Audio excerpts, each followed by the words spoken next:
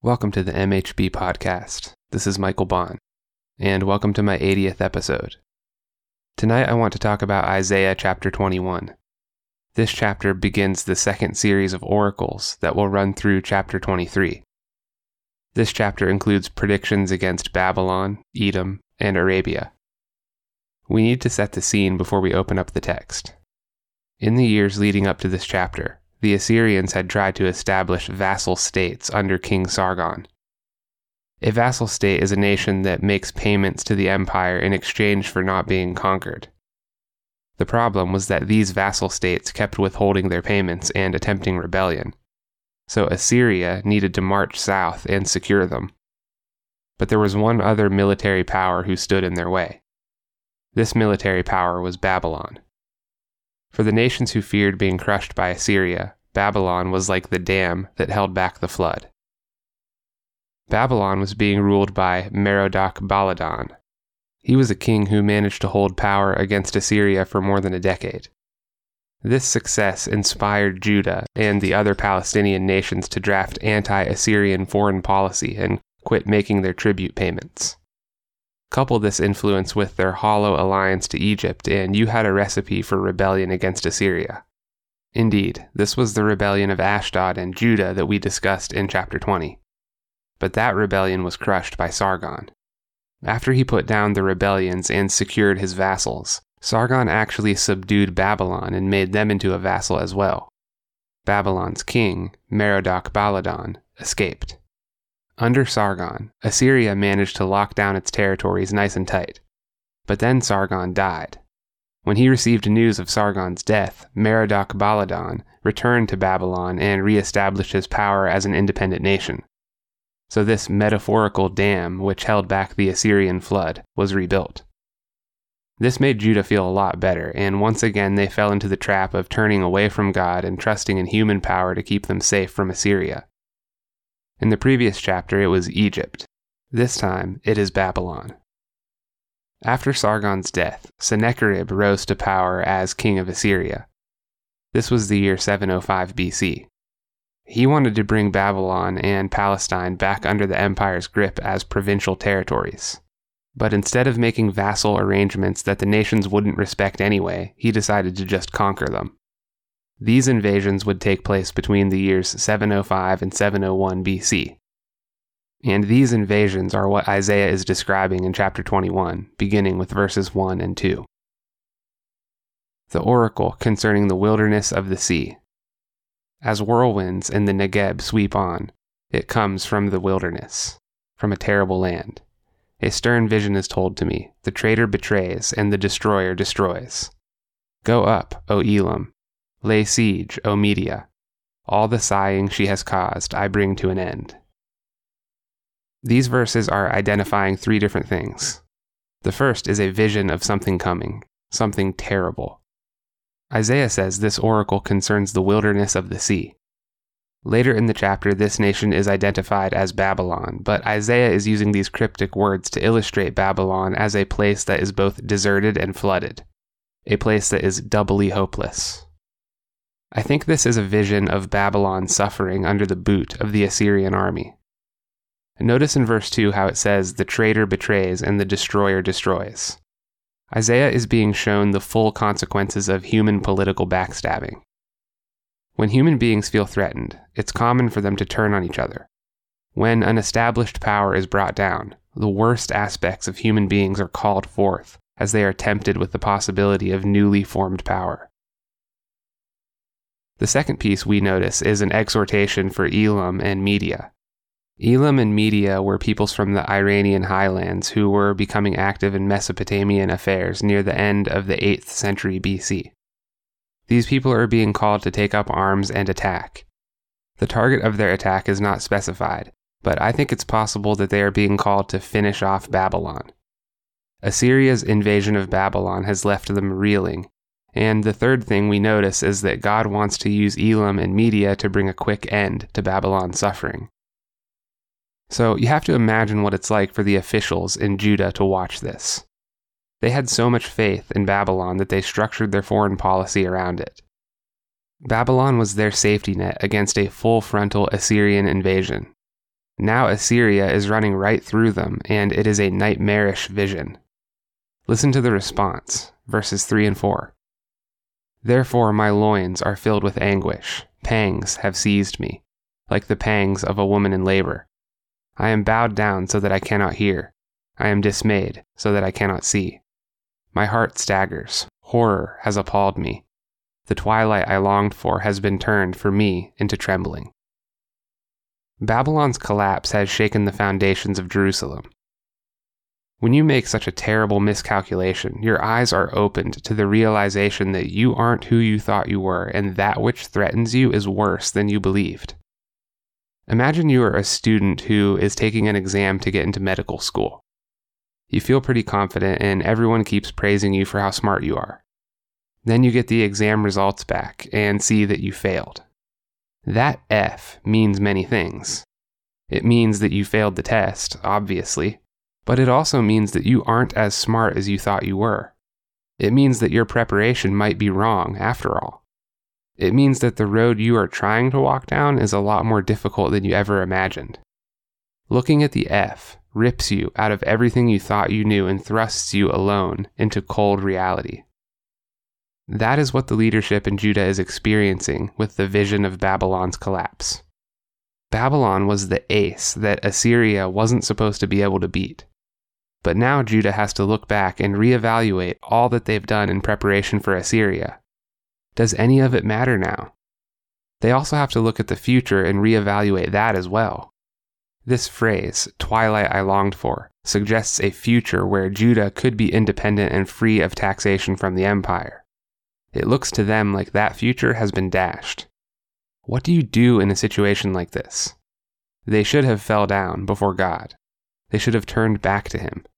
But instead, they make ready for war. Verses 5 through 10.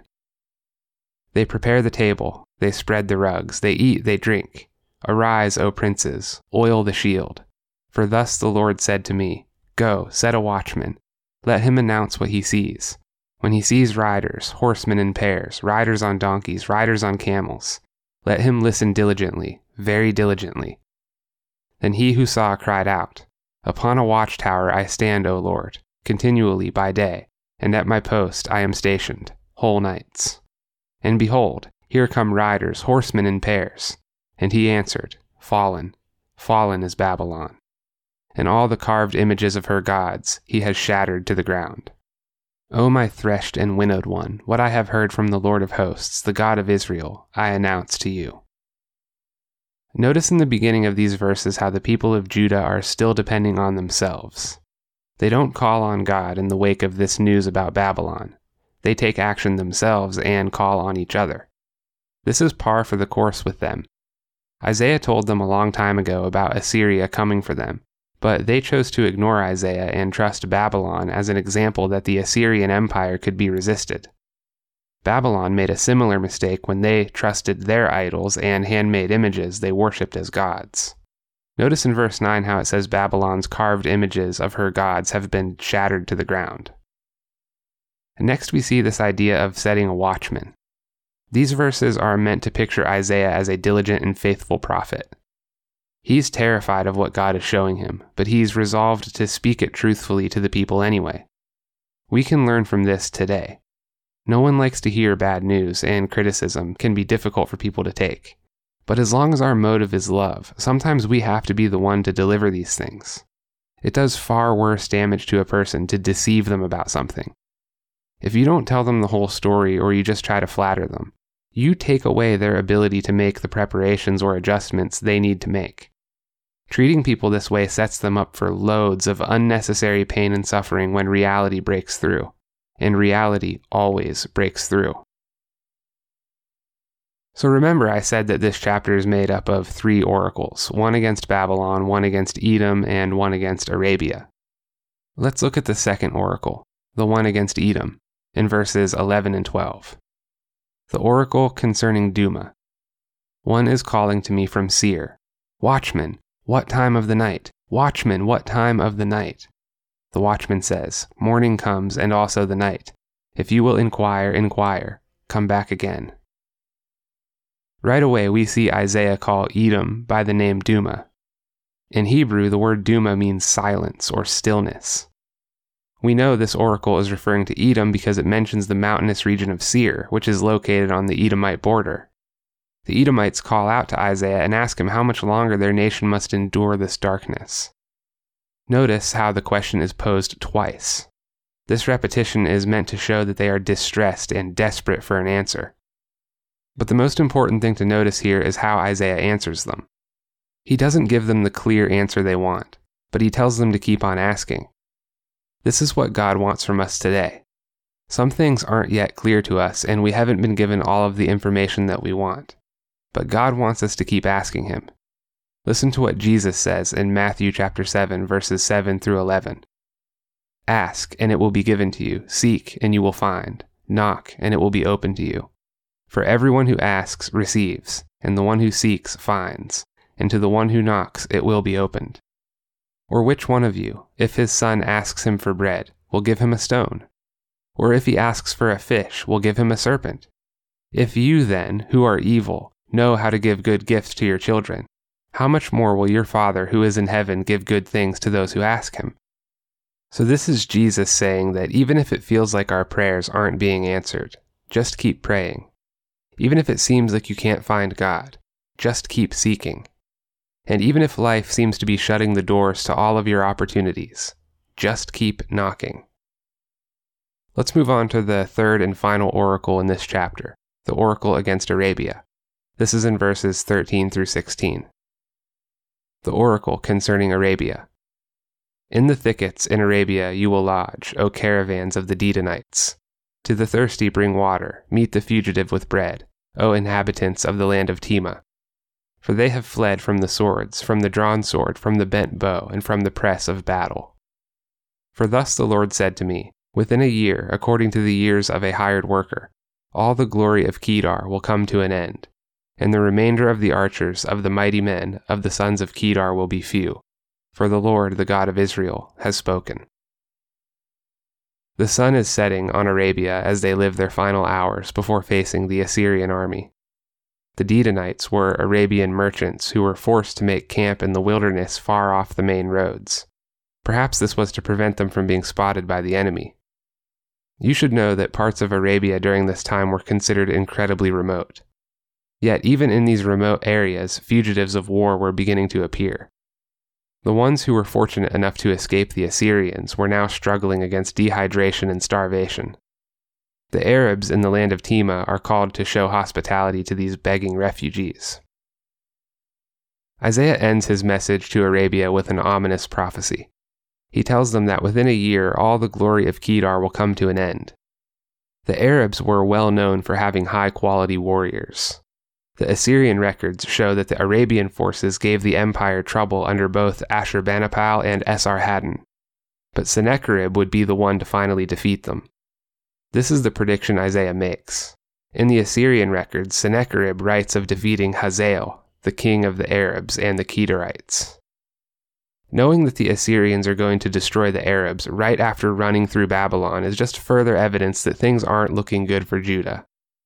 It won't be long before Judah will lose all of its fortified cities, and King Hezekiah will be confined to Jerusalem. In today's world, when we see that things aren't going well for us, it can be tempting to abandon what we know about God and choose to follow our own path. It can be tempting to try to manipulate the world into being what we want it to be. It can be tempting to begin deceiving ourselves and others instead of having faith in the truth. Ultimately, history will play out exactly the way God intends it to. Life can be tragic and the world can be a cruel place. Sometimes it feels like the only thing that's keeping us close to God is our own faith, our own choice to believe. But the secret that Hezekiah and the other leaders in Judah needed to know was that even when you feel far away from God, He remains close to you. And even when we don't have much faith, and it's hard for us to believe, He remains close to us. If you find this content valuable, feel free to share it and to use it in your own studies. If you'd like to support this podcast, you can do so at www.patreon.com/Michael H. Bond. There is a link in the description. Your generosity goes a long way to promoting the growth of this enterprise and the cause of free speech. Thank you all for joining me this evening, and I will see you in the next episode.